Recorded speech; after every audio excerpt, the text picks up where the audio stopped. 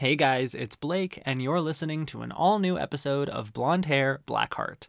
So today's podcast is going to be a little bit different. You know, you guys know that I try and keep things pretty light and fun and frilly here on Blonde Hair, Black Heart. It's a comedy and pop culture podcast. We're talking about reality TV and, things that are really light. And even when I do get into my personal life and tell, little anecdotes and stuff, I do try and keep them light and funny. And that's truly in my nature. That's kind of how I approach all things in life, is I try to, find the humor in it, and if I can, spin it into a joke and like make it something that we can all laugh at, even if it is maybe not the funniest of subjects. But I wanted to come on here and talk to you guys a little more candidly and a little more a little more vulnerably, if that's a word. I just wanted to come and talk to you guys about some stuff that's been on my mind and on my heart. And any of you who follow me on social media probably saw this weekend I was combating a lot of trolls, which is not anything new for me. I deal with trolls all the time. But this was in regards to my adoption. So, most of my listeners know, and my followers online know that my husband and I are in the midst of trying to adopt a baby. And so these trolls were coming out in droves, basically attacking mine and my husband's integrity and just kind of coming at us from the lens of adoption is bad and it's always bad. And that's not something that I agree with or subscribe to. When I get trolls from like the Bravoverse, it's really easy to kind of just disregard them. Like, if you don't like me because I don't like Lisa Rinna, like that doesn't really affect me. Like it doesn't cut me to my core if you think that I'm like boring or a loser or like, pandering to the fan base or whatever people say. Like that doesn't bother me. It really doesn't. Now, if you come at me for my Heather Dubrow love, like that's another story. But truly, I can take the trolls. It happens all the time.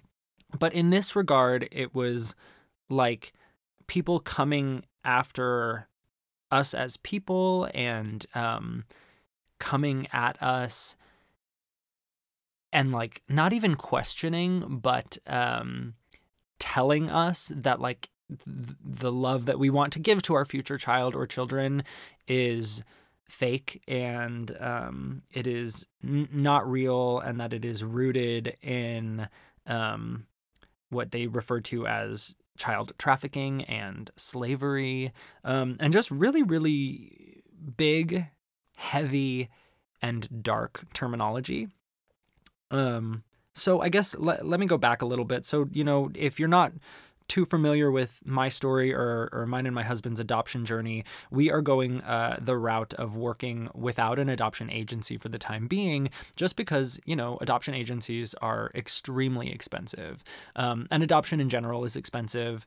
And that is one of, the issues that a lot of these anti-adoption folk take, and we will get into that. But so we're doing it sans an agency for the time being. My husband works in marketing. I am good at all of the marketing stuff, and that is really what an agency does, is they kind of just help market you to birth moms to find a potential match, and then you still have all of the like legal expenses and all of that other stuff. So we're trying to do it on our own, which requires us to be extremely visible. I guess that's the right word. We're putting our faces and our names and our story out there as much as possible because we want to, share it in the hopes that, someone will see it, and either they or someone they know will be in a position where they've been considering, choosing adoption for their unborn child. And we want them to know that they have options and that we are one of those options. Now, obviously, this has been like such a weird thing to navigate just in general. Like it is a very odd thing to be like, I don't know, it feels almost like online dating. Like, we've built profiles for ourselves and we have like our accounts on these websites and all of that stuff. And so it's a very odd dance to dance. But what was even weirder about it was just, everything that happened this past year with Roe v. Wade and the overturning of abortion rights in a lot of states. And, there were all those people who were posting online with signs like, we'll adopt your baby. And we were like, well, we don't want to be those people. Like, we do want to adopt a baby, but we want to make sure that whoever does end up choosing us, if anyone, that they know that they had options and that they had choices, and that, abortion was one of them, and that keeping the baby was one of them, and that, choosing another family to raise their unborn child was one of them. And we hope that, if that third option is the one that they're leaning towards, that they know that we're an option as well. It's never been to us about like, give me your baby. That just feels so weird, and that is not the mindset that we take. But unfortunately, it seems like that's what a lot of people see. So I posted on Twitter last week, just, basically a link to our website, and just kind of saying, as many of my followers know, we're trying to adopt. If you or anyone you know happens to be in this situation and is considering adoption, please just think of us. And for the first like 24 to 48 hours, the responses were all so positive and so sweet and so supportive, and, people really just building us up and rallying around us and letting us know that, like, we have people who are rooting for us and that are in our corner and that want to see us be dads. And that is so, so good to have. It's such a good feeling, and we're so grateful for that. But that quickly turned, and for the past like 24 hours or so, I have just been bombarded with anti-adoption trolls. And I really don't have any other word for them but trolls, because of the way that they are approaching it and the vitriol that they are spewing and the things that they are saying, not just about me and my husband, but about adoptees in general and about adoptive parents in general. Like I said, a lot of referring to us as like sex traffickers, like we're trafficking children, or we're like, promoting child slavery, or that we're like buying and selling kids. And like, that is certainly not how we see it at all. And I stand firm in my belief that that is a very, very dark and damaging way to look at adoption. Now, like I said, obviously the adoption industry, and it is an industry, it is expensive and it is a money-making one. And I get why that icks people out. Like, I totally understand. And in a perfect world, there would be a system in place where people who are willing and able to care for children could do so without there being this like financial element attached to it, because obviously that would encourage a lot more people to adopt, which I think is a good thing. But it also would discourage the scammers that are out there, and there are a lot of adoption scams that we've run into. It would also discourage what, this isn't something that I've seen or isn't something that has really ever crossed my mind, but I mean, I'm sure that there are some people who know that they can get pregnant and give their baby up for adoption and have some financial support during that time. Do I really think that there are a lot of people out there who are like taking advantage of the system that way by like getting pregnant all the time? I mean, probably not, but I'm sure it happens. But here's the thing, there are people that take advantage of every system.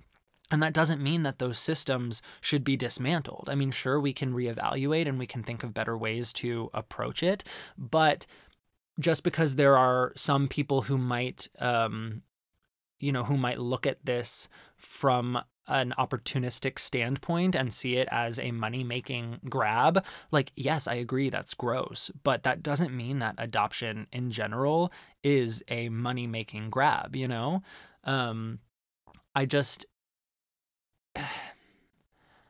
I just have to believe that the majority of people out there have the best of intents on both sides. Like, the birth parents who are giving their kids up and the adoptive parents who are taking those kids in.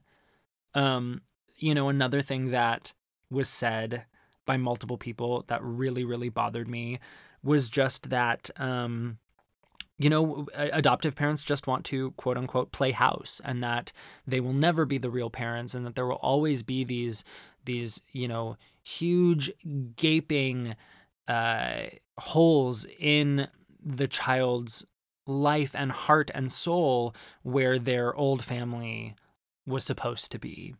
And I also don't agree with that. I think that every situation is different. And I think that adoption, yes, it can be traumatic. And I think that in a lot of cases, it has led to issues of identity and people not, knowing their background or where they're from. But this is also something that has been addressed in the system.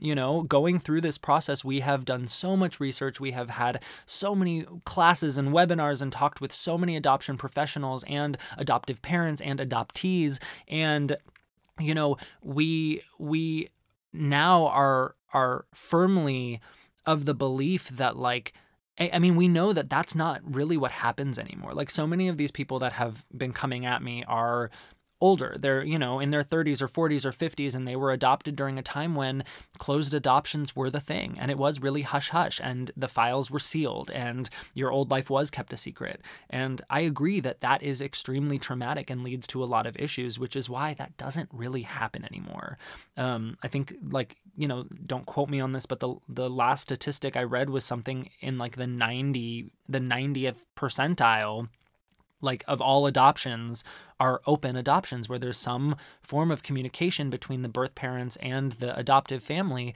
And every single adoption professional or agency or anyone that we've talked to has really said, like, that is not only important, but it's also the norm at this point. Matt and I actually had a Zoom call with an adoption agency that we've been talking to, like a week or two ago, and they straight up said, like, if you want a closed adoption, like, if that's something you're looking for, where you don't want any communication with the birth mom or the birth parents, like, do not sign up with us, because we do not support that. So I understand adoptees' concerns, and if they've had, personal traumas from not knowing where they've come from, or what their like blood lineages, I understand that.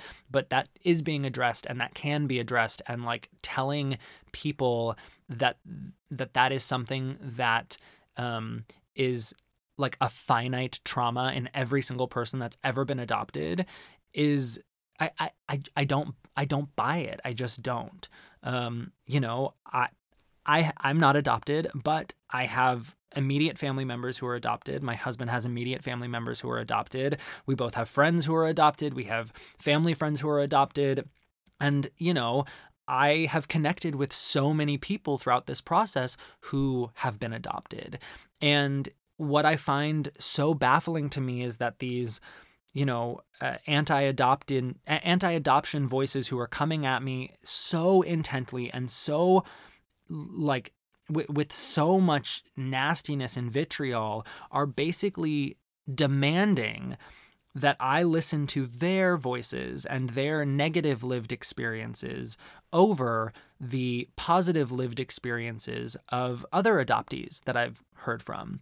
I even saw one of my followers who is adopted chiming in and saying, like, to one of these people, like, stop invalidating my family. Like, my adoptive family is my family, and what you're saying is invalidating that.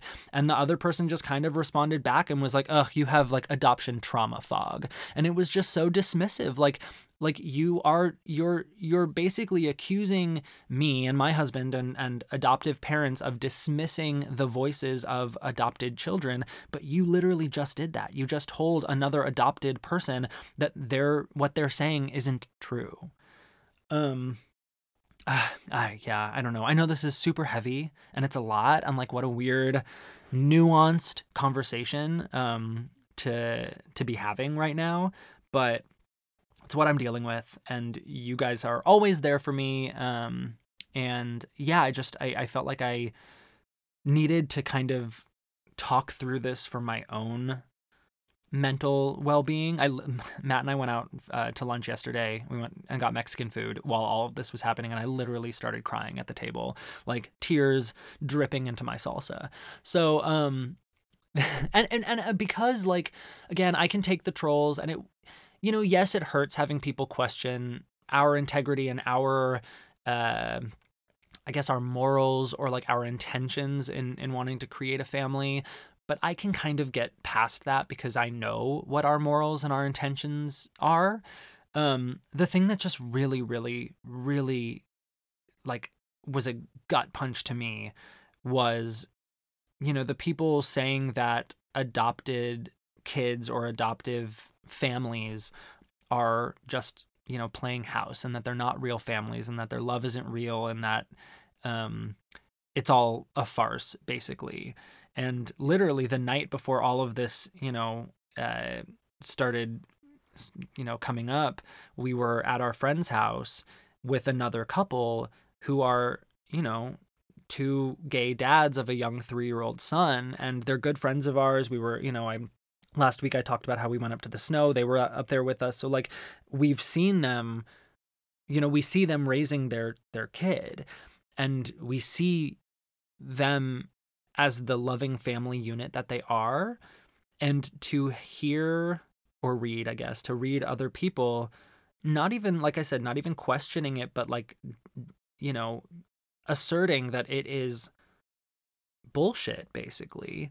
It broke my heart. I mean, like I said, I was crying into my salsa over it. It just, it really affected me. And I want to be very clear that, like, I am not opposed to listening to negative stories from adoptees or adoptive parents or anyone involved. I am not opposed to having dialogue, even when it is not beautiful and happy and fluffy. I think it's important to hear all sorts of stories, as we navigate this adoption journey and as we go into parenthood. Like, I think that that's important for parents, period. Like, when you're going to be a new parent, or you're hopeful to be a new parent, or you're, pregnant or whatever, and you're talking to people, like, you want to hear everything, the good, the bad, the ugly, everything in between, because that's how you fully prepare yourself. So I want to be very clear that, like, none of this is about people with an opposing viewpoint, or people who have had negative adoption experiences, coming and trying to talk or having a voice. Like, that is fair, and I am always and have always been willing to engage with people who approach it from a respectful place and from the understanding that their experience is just that. It's their experience.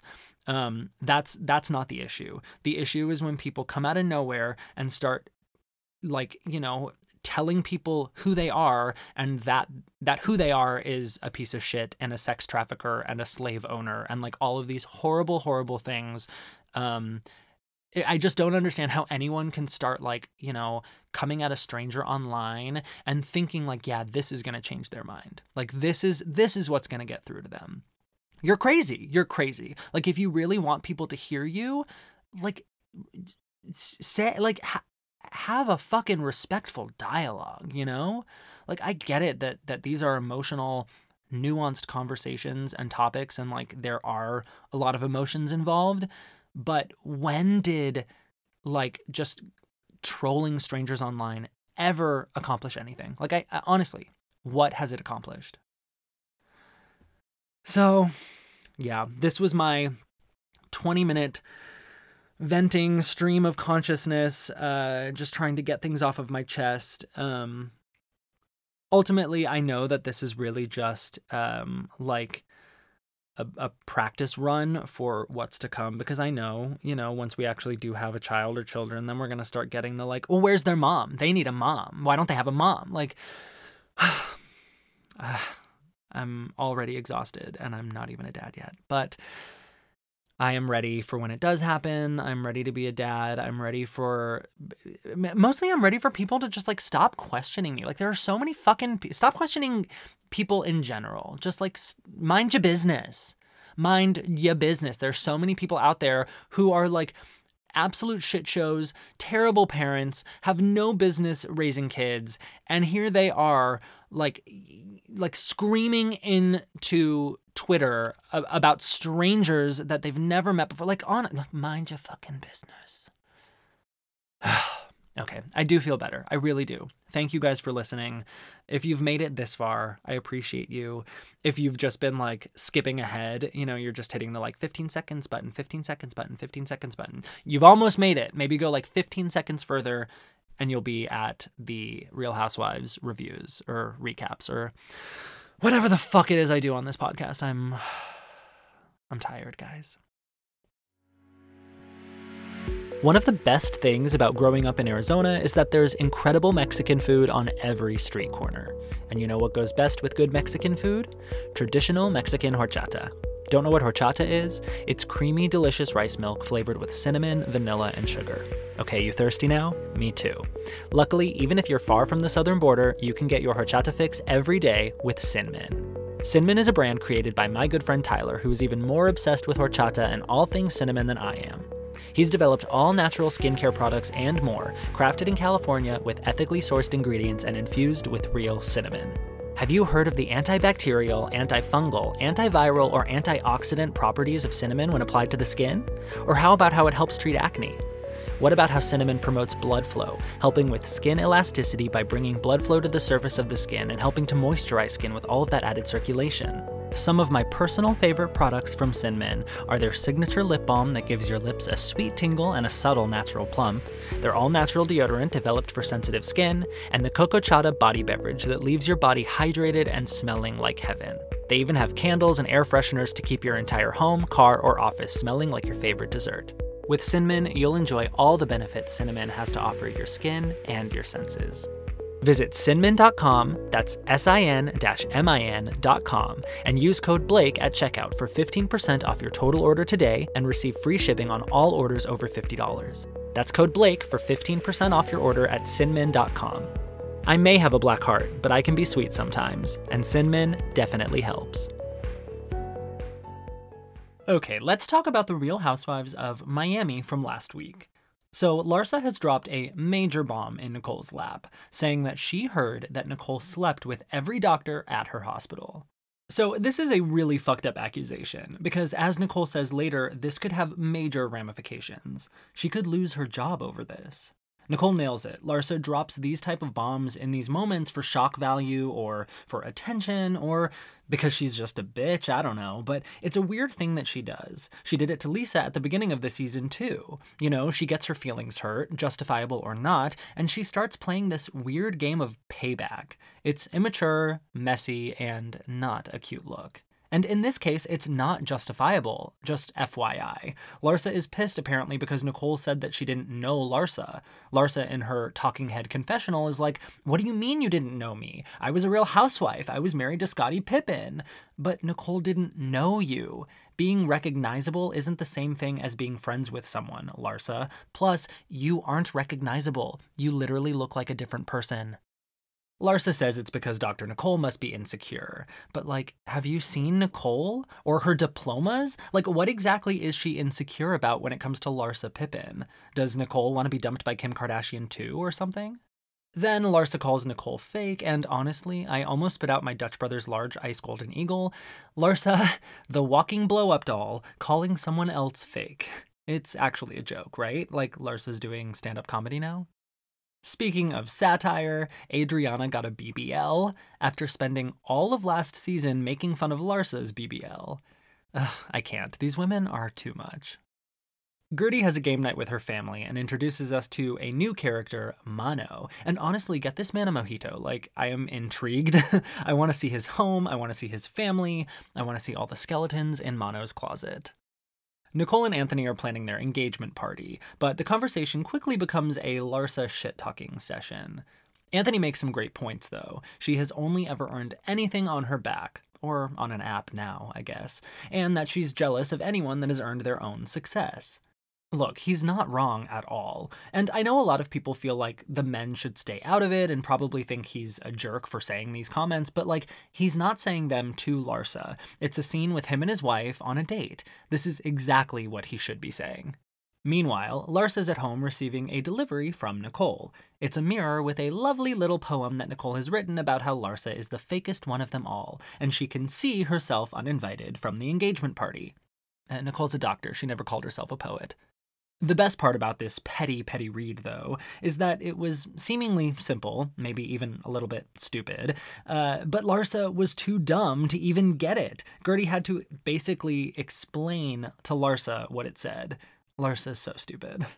Now, don't get me wrong, like I said, Nicole was so petty with this, like petty as hell, but iconic and petty. Legendary and petty. Like, it's so ridiculous. I am so here for it. Later on, we're at Nicole's party, and honestly, I feel bad for Larsa that she was uninvited, because this party looks lit. It's gorgeous, first of all. I mean, you guys know I love myself a gold, sparkly theme.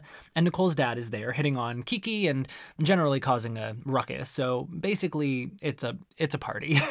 But it's endearing. Like Kiki says, here's to a fun, beautiful night, baby. Marisol sees Nicole's dad from across the party, and she can't get him off her mind. She keeps talking about how he reminds her of her old Miami days running around with drug dealers, and she needs another hit right now, so she goes and mingles with him for a bit, probably getting his pager number. Later on, Marisol's explaining how she and her partner, I forget his name, I want to say Steve, had a spiritual ceremony but not a legal one because she wants to keep her fortune. And obviously, the conversation naturally leads to prenups. Julia explains that she doesn't have a prenup with Martina. So, okay, Matt and I don't have a prenup, but we also didn't have any money when we got married. It's like an interesting thing, though, because usually prenups are put in place because there are, like, financial differences between the two parties, but sometimes that happens later on in the marriage. So, like, can you do a mid-nup? Or like an already in the nup? I'm also curious if there's anyone out there listening that got a prenup despite being broke. Like, Matt and I decided that we didn't need to because there were no assets to divide at that time. But, like, has anyone else in this situation decided that they wanted to write up a prenup for other reasons? If so, what were they? DM me. I'm very curious about this. Not that I'm, like, looking to get a mid-nup, as I've decided to call them. Really just, just curious. I don't know. I mean, I don't know why I'm curious. I guess I just really like to know other people's financial situations. I mean, I look up everyone's house on Zillow when they give me their address, so it is what it is.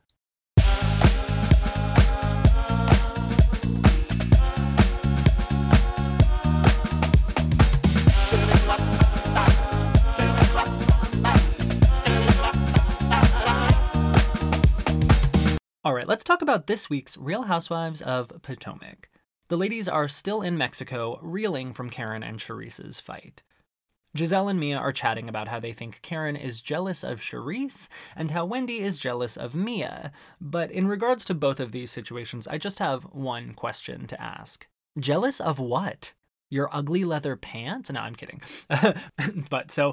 Mia then discusses her friendship, or lack thereof, at this point with Jacqueline. And Mia doesn't even want to talk to her, but Giselle encourages it because we know Giselle loves mess. And so do we.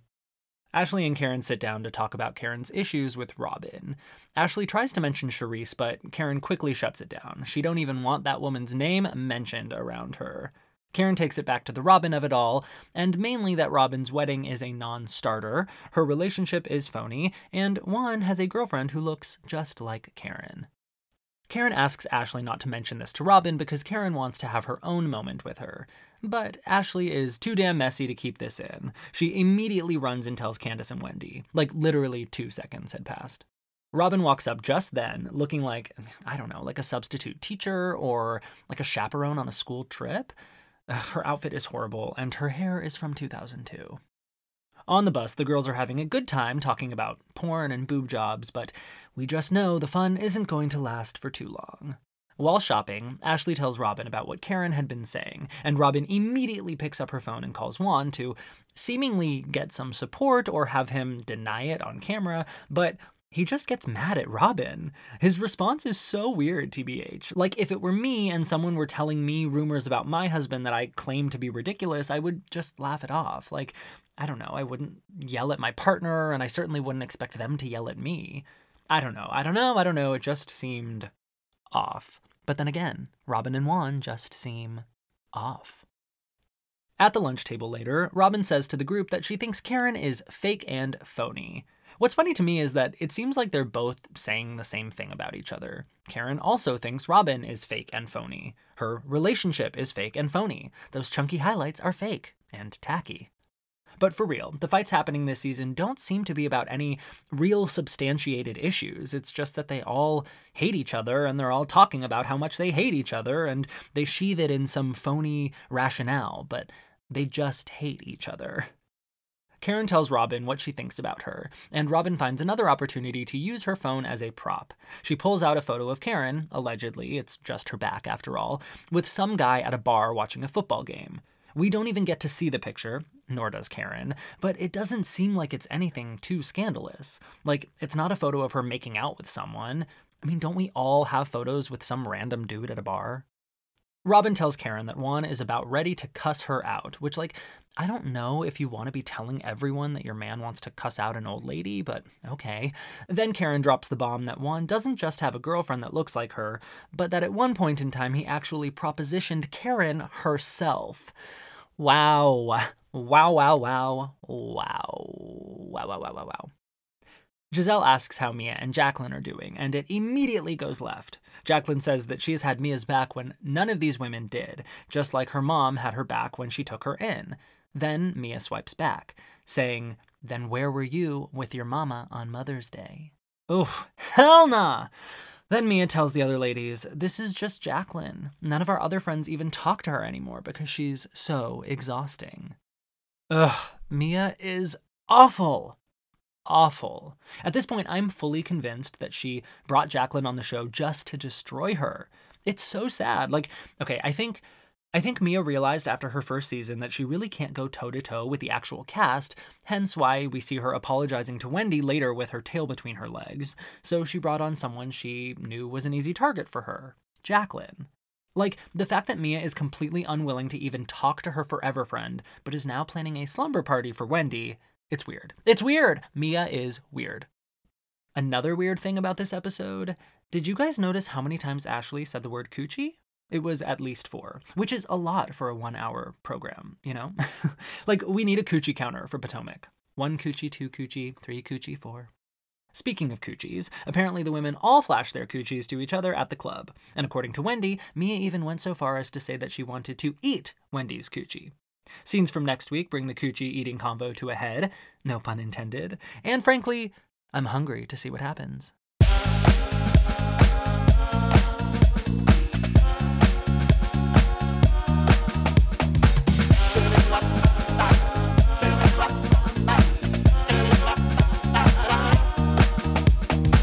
Okay, guys, that's it for today. Thank you for sticking with me through a kind of weird and different episode this week. You know I love you, and next week we will just be back to basics, none of the bullshit.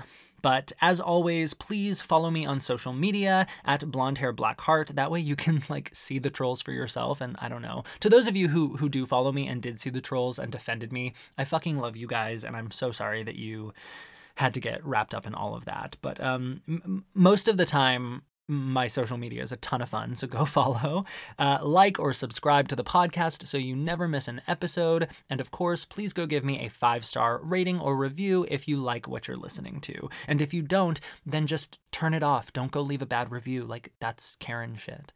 Okay, love you guys. Till next time. Bye.